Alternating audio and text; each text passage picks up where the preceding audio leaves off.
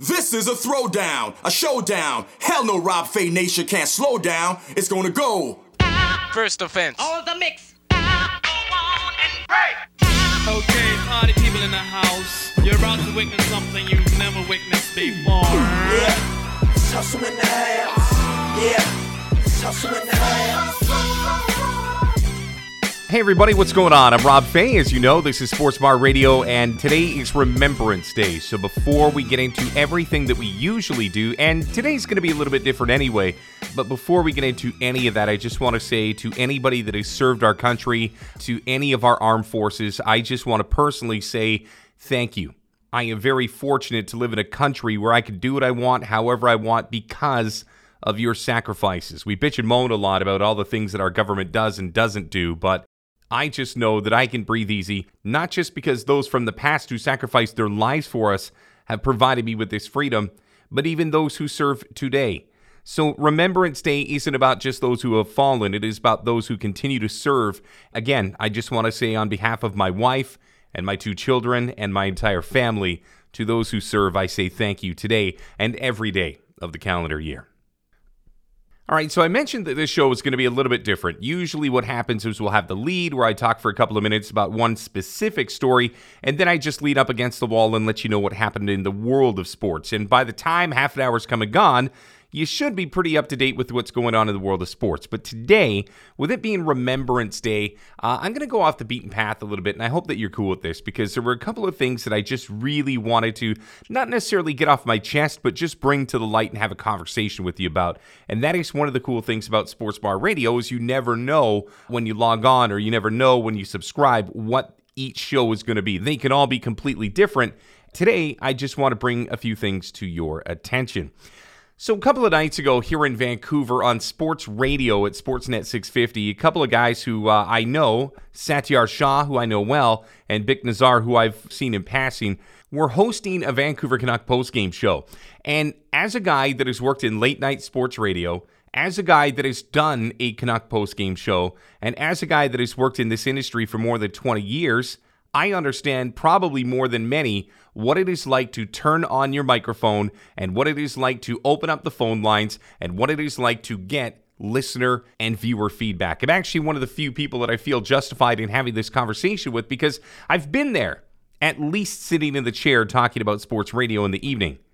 But what I've been very fortunate, and it's almost an embarrassment of riches here, is I've never been called out for my race. It's just not something that has ever come to the forefront of the conversation. I've been called every name in the book, but I have never been called out for the race that I am. Now, I am Caucasian. I am Canadian born. My lineage goes back to Scotland, to England, to France, to Ireland. I am pretty much one of those kids. But I walk around with my blue eyes and my white skin, and I don't worry about it. And I'm not saying that it's never crossed my mind that when I go into certain countries and certain cities that perhaps I am the outlier.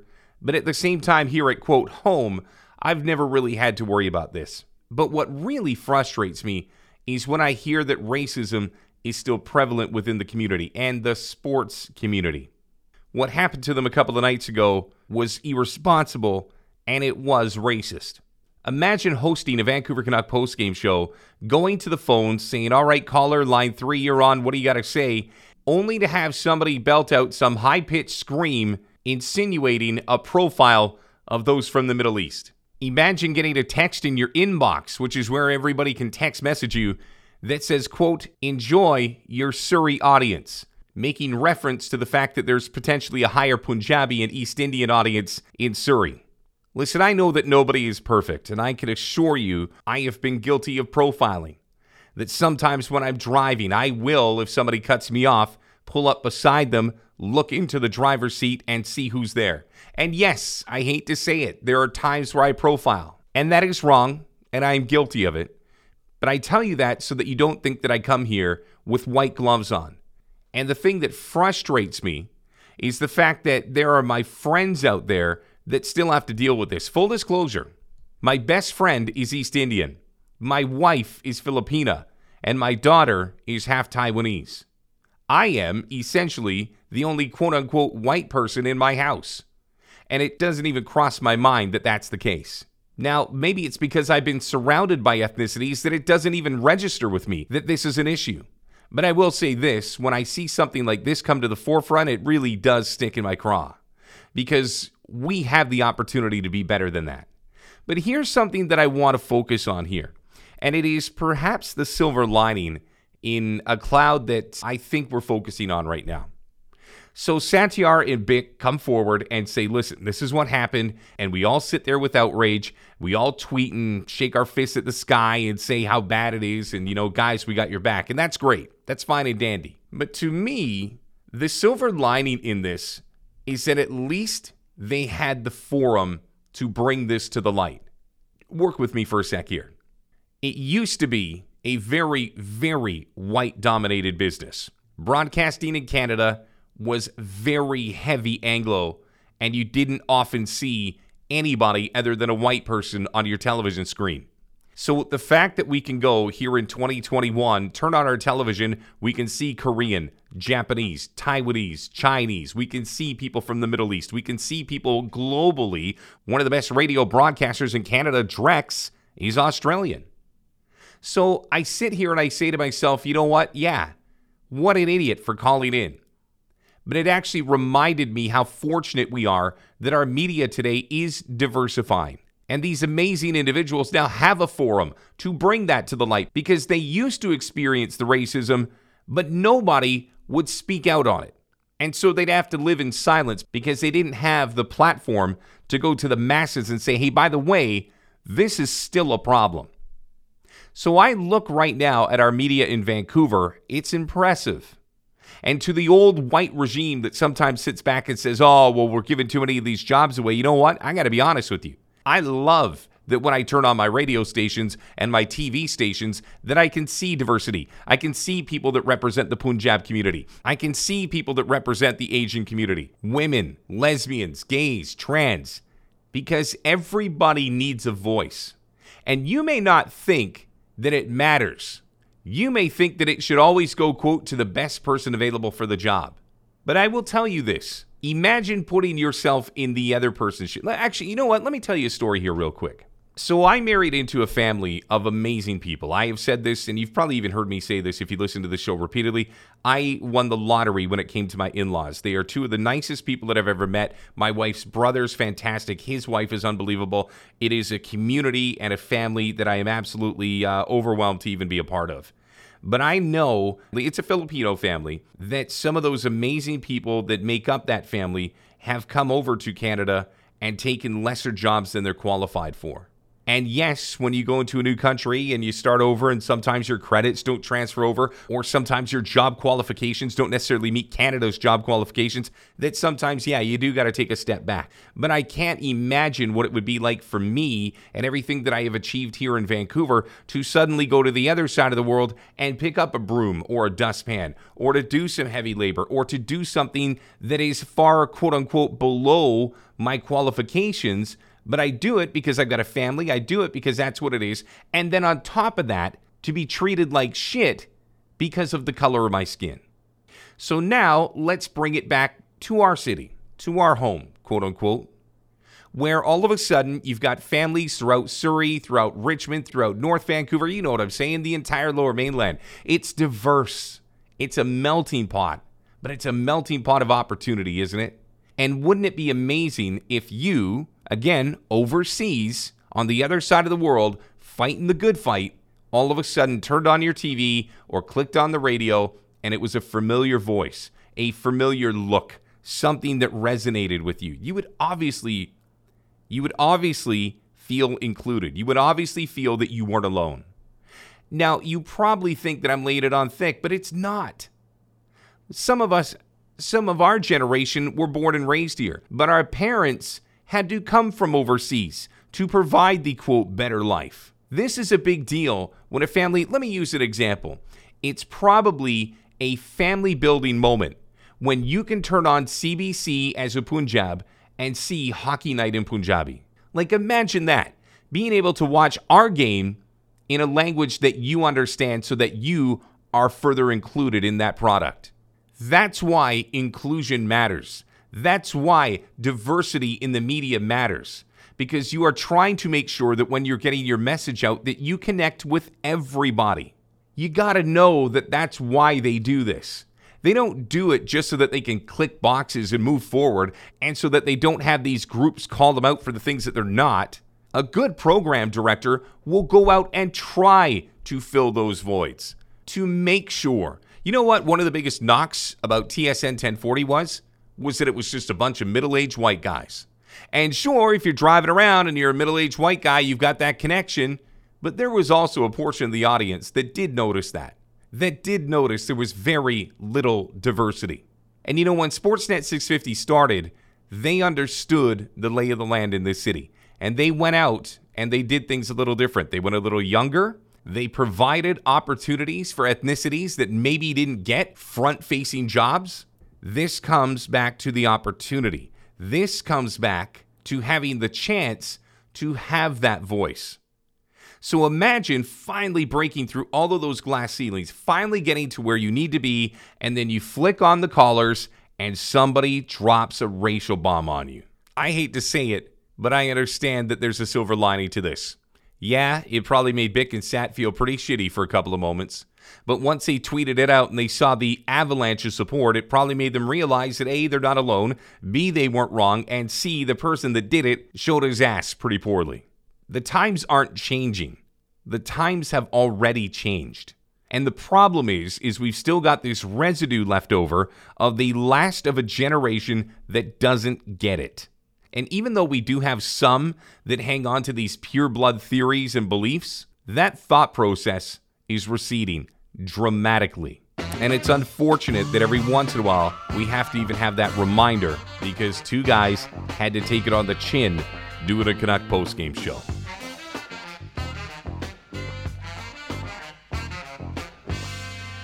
All right, let's move on to different things. I don't have a mailbag per se, but if you ever want to interact with this show, hit me up on Twitter at Rob Fay, which is R-O-B, F as in Frank, A-I, and I'm pretty good at responding to most everything that I do get.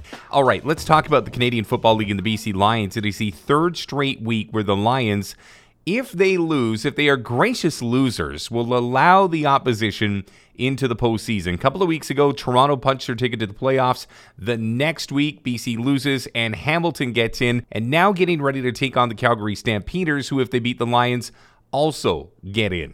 And I took a little bit of flack for how critical I was of the BC Lions, who come into this game against Calgary with a record of 4-8, with 7 straight losses, and right now have to pretty much run the table if they want to get into the postseason. I was just saying that I thought this was a lost opportunity for the BC Lions in a market right now where their teams are starting to stand up straight and thrive. Now, I also got called on the carpet because I said that Mike Riley looked a little bit disinterested. And you know what? I'm not going to say that I stand corrected, but I will put the stats forward that allow me to say, yeah, you might have a point. Mike Riley is second in the CFL in passing with 2,943 yards. He's completing over 67% of his passes. He's got 11 touchdowns and 8 interceptions. And my question initially was, well, how can you have such great numbers and yet your team has lost 7 in a row? And maybe this isn't on Mike Riley. So again, not a full apology, but maybe I should trade the word disinterested for frustrated. He's got an offensive line that is absolutely brutal.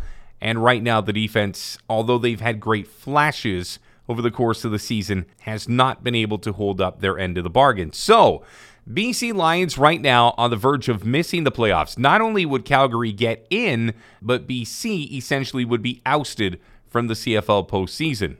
These two teams met back in August. BC won that meeting 15-9, and the Stamps, who are coming off a bye week, are 14-2 the week after the bye. Doesn't look good for BC, does it? But you never know. All right, let's slide over to baseball. Marcus Stroman is one of the free agents out there who took a qualifying offer last year and pretty much was betting on himself. But one of the things that you'll know, if you know Marcus Stroman, is that betting on himself is not an issue. Last year, he took the qualifying offer of just over $18 million in hopes that he could hit the big times. And he put up a pretty good year last year for the Mets and is looking at somewhere in the $20 million per year range, which some teams in certain years would have no problem paying, but in this year with a pending work stoppage, Yes, Major League Baseball and the Players Association do have a lot of work to do to avoid a stoppage.